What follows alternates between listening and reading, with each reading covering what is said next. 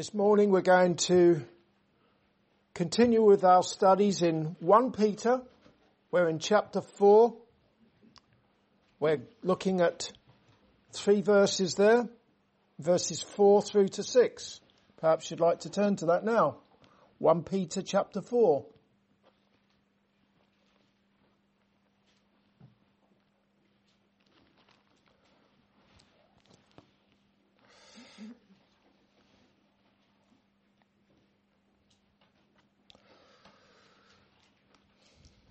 The title of my sermon is Jesus is ready to judge the living and the dead. Jesus is ready to judge the living and the dead. I'm going to read those verses for you now. 1 Peter chapter 4, verses 4 through to 6.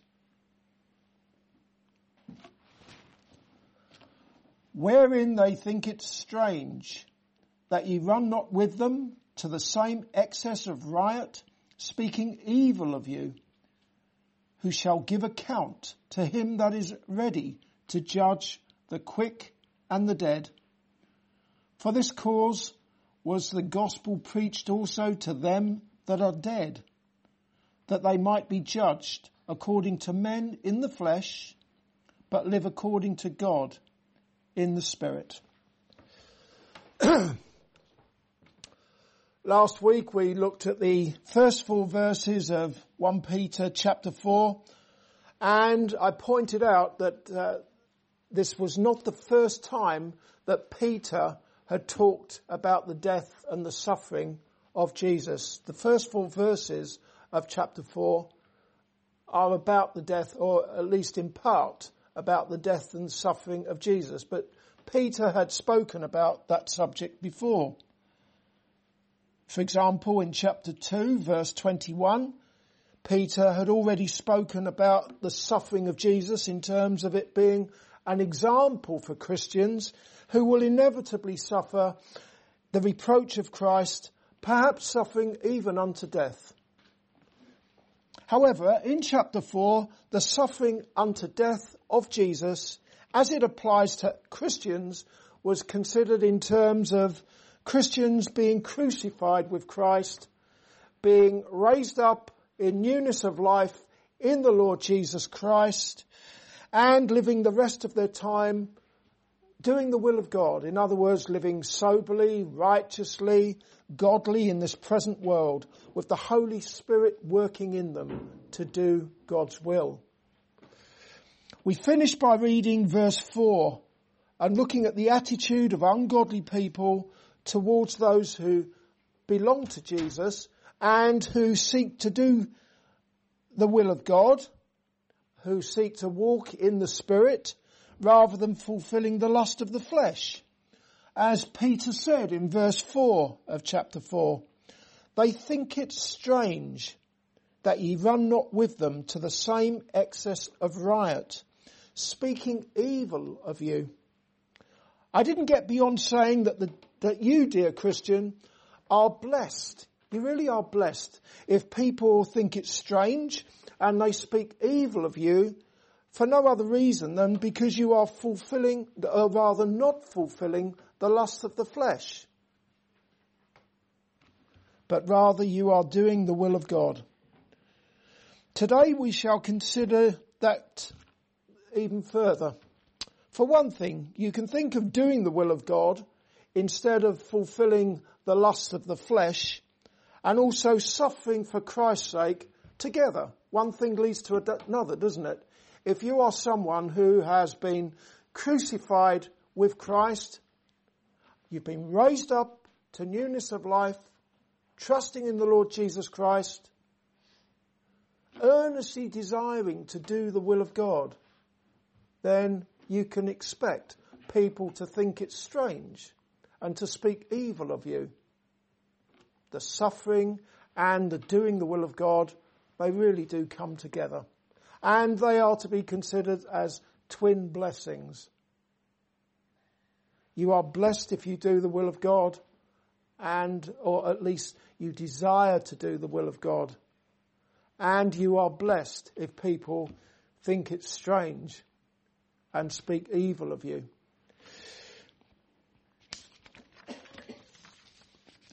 Keeping it in mind that doing the will of God leads to persecution, we shall now look at verse 4 again and also verse 5, where it is written, wherein they think it strange that ye run not with them to the same excess of riot, speaking evil of you, who shall give account to him that is ready to judge the quick and the dead.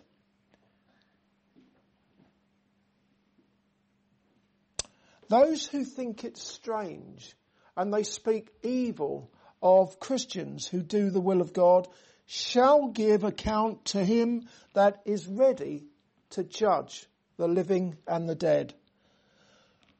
Obviously, Peter was looking ahead to the day of judgment when the Lord Jesus Christ will judge everyone who has ever lived. And that is why he referred to the quick. The quick is the living, which refers to all who will still be alive in this world when Jesus comes again in judgment. And he referred to the dead, which refers to everyone throughout history who has died. So in other words, everyone who has ever lived will face the judgment of God. Christians need not imagine that they will not be required to attend that final judgment. They will. As the Apostle Paul said in 2 Corinthians chapter 5 and verse 10, for we must all appear before the judgment seat of Christ, that everyone may receive the things done in his body according to that he have done, whether it be good or bad. In that statement about the judgment to come, Paul was speaking to Christians, and he included himself, didn't he? He said, for we must all appear before the judgment seat of Christ. When that day comes, all who shall receive from Jesus their heavenly inheritance, the ones who have done good, or by God's verdict they've done good, and by that is meant that they have trusted in Jesus as repentant sinners. Born again Christians, in other words, they won't so much be judged, but rather they will be declared by Jesus to have loved even the least of the brethren with a God-given love for Christ.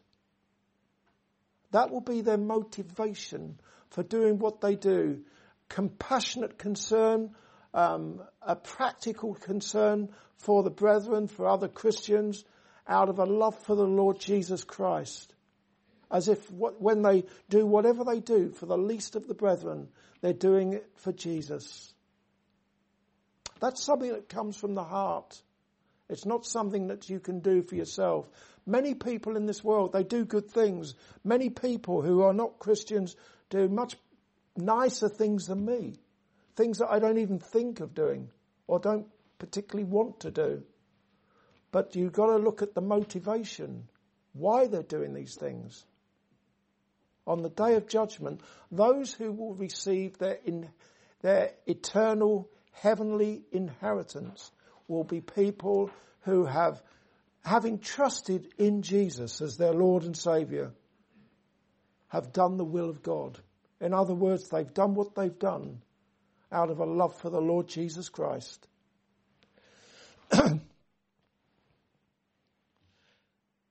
However, coming back to verse 5, Peter was not referring to Christians there. Far from it. He was referring to the people in verse 4, people who think it's strange that Christians do not do the evils that they do, and they speak evil of them. When Jesus comes again, they will be judged for their sins and for their persecution of Christians. Jesus will judge them with a holy and a righteous judgment. Their sins will be laid bare, including their blasphemies and their persecution of the church. We'll move on to verse 6. For this cause was the gospel preached also to them that are dead, that they might be judged according to men in the flesh, but live according to God in the Spirit.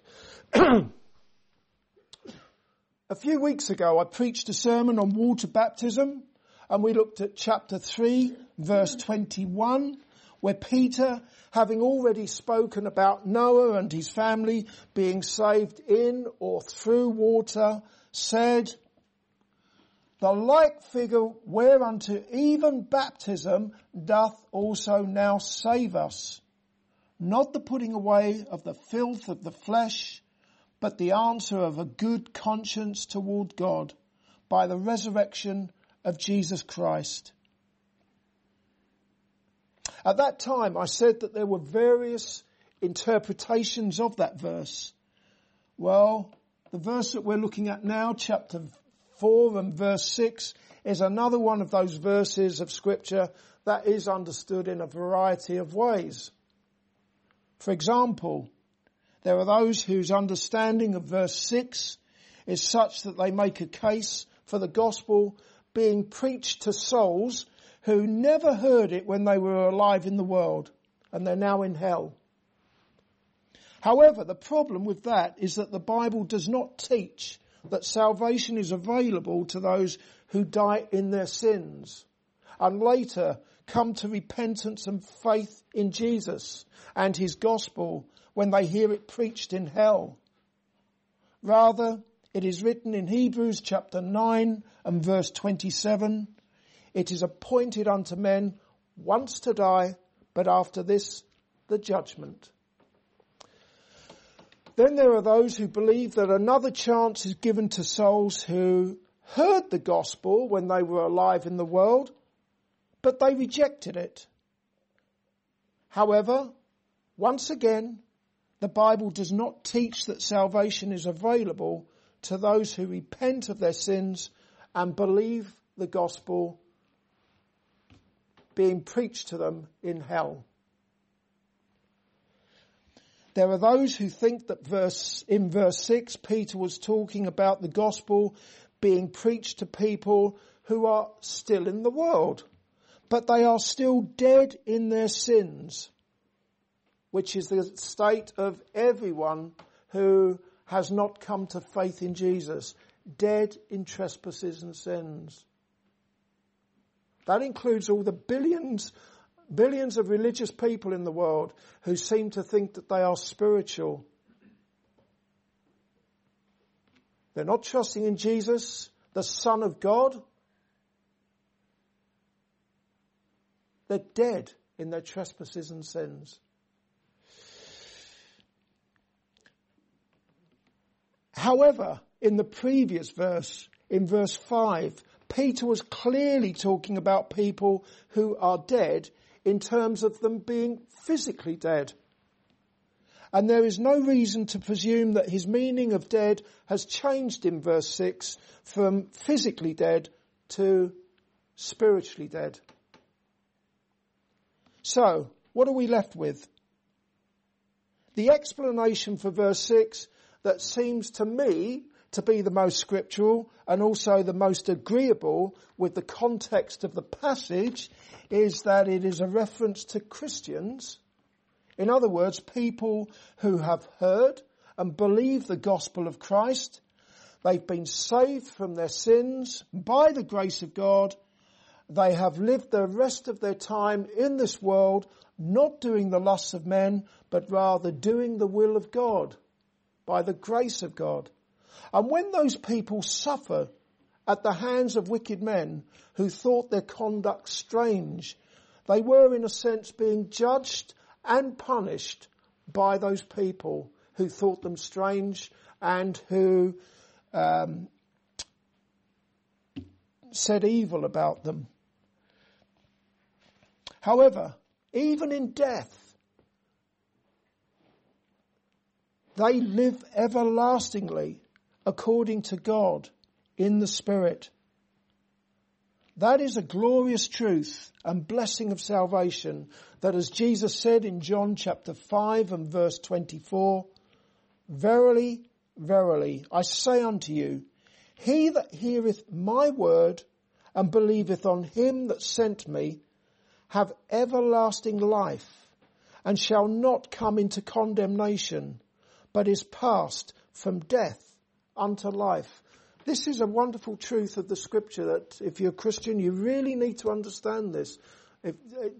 If you are trusting in Jesus as your saviour from sin, you have everlasting life. What's that verse of scripture that everyone seems to know? John chapter 3 verse 16. For God so loved the world that he gave his only begotten Son, that whosoever believeth in him should not perish, but have everlasting life.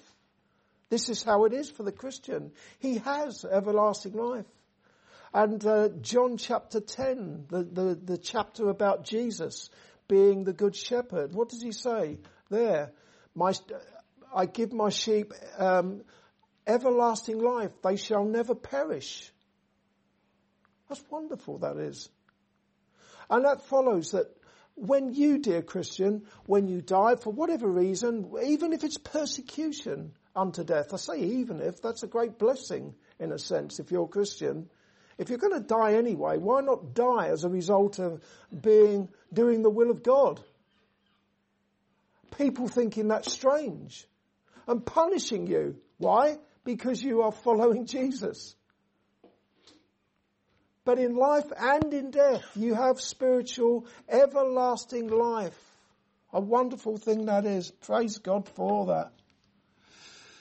So we read in verse 6 there, for this cause was the gospel preached also unto them that are dead. This is Christians. They've heard the gospel when they are in the world. They've believed it. They're now dead. That they might be judged according to men. When they judged in the world according to men, these people who think them strange in the things they do, but live according to God in the Spirit. They live according to God in the Spirit, whether they're in this world or not, and forevermore living in the Spirit in Christ. When Jesus shall come again in judgment, all the ill treatment and judgment that has been meted out to the elect of God by the enemies of Christ will be well and truly overturned. When Jesus shall say to his redeemed, come ye, blessed of my Father, inherit the kingdom prepared for you from the foundation of the world. As for the others, as for those who think it strange when they watch Christians, what they do, and they speak evil of them, he will say to them, depart from me, ye cursed, into everlasting fire, prepared for the devil and his angels. To sum up what has been considered today, the day will come when the Lord Jesus Christ will judge everyone who has ever lived. Be in no doubt about that. On that day, those who have rejected him and his gospel will give an account of their sins, including their persecution of Christians,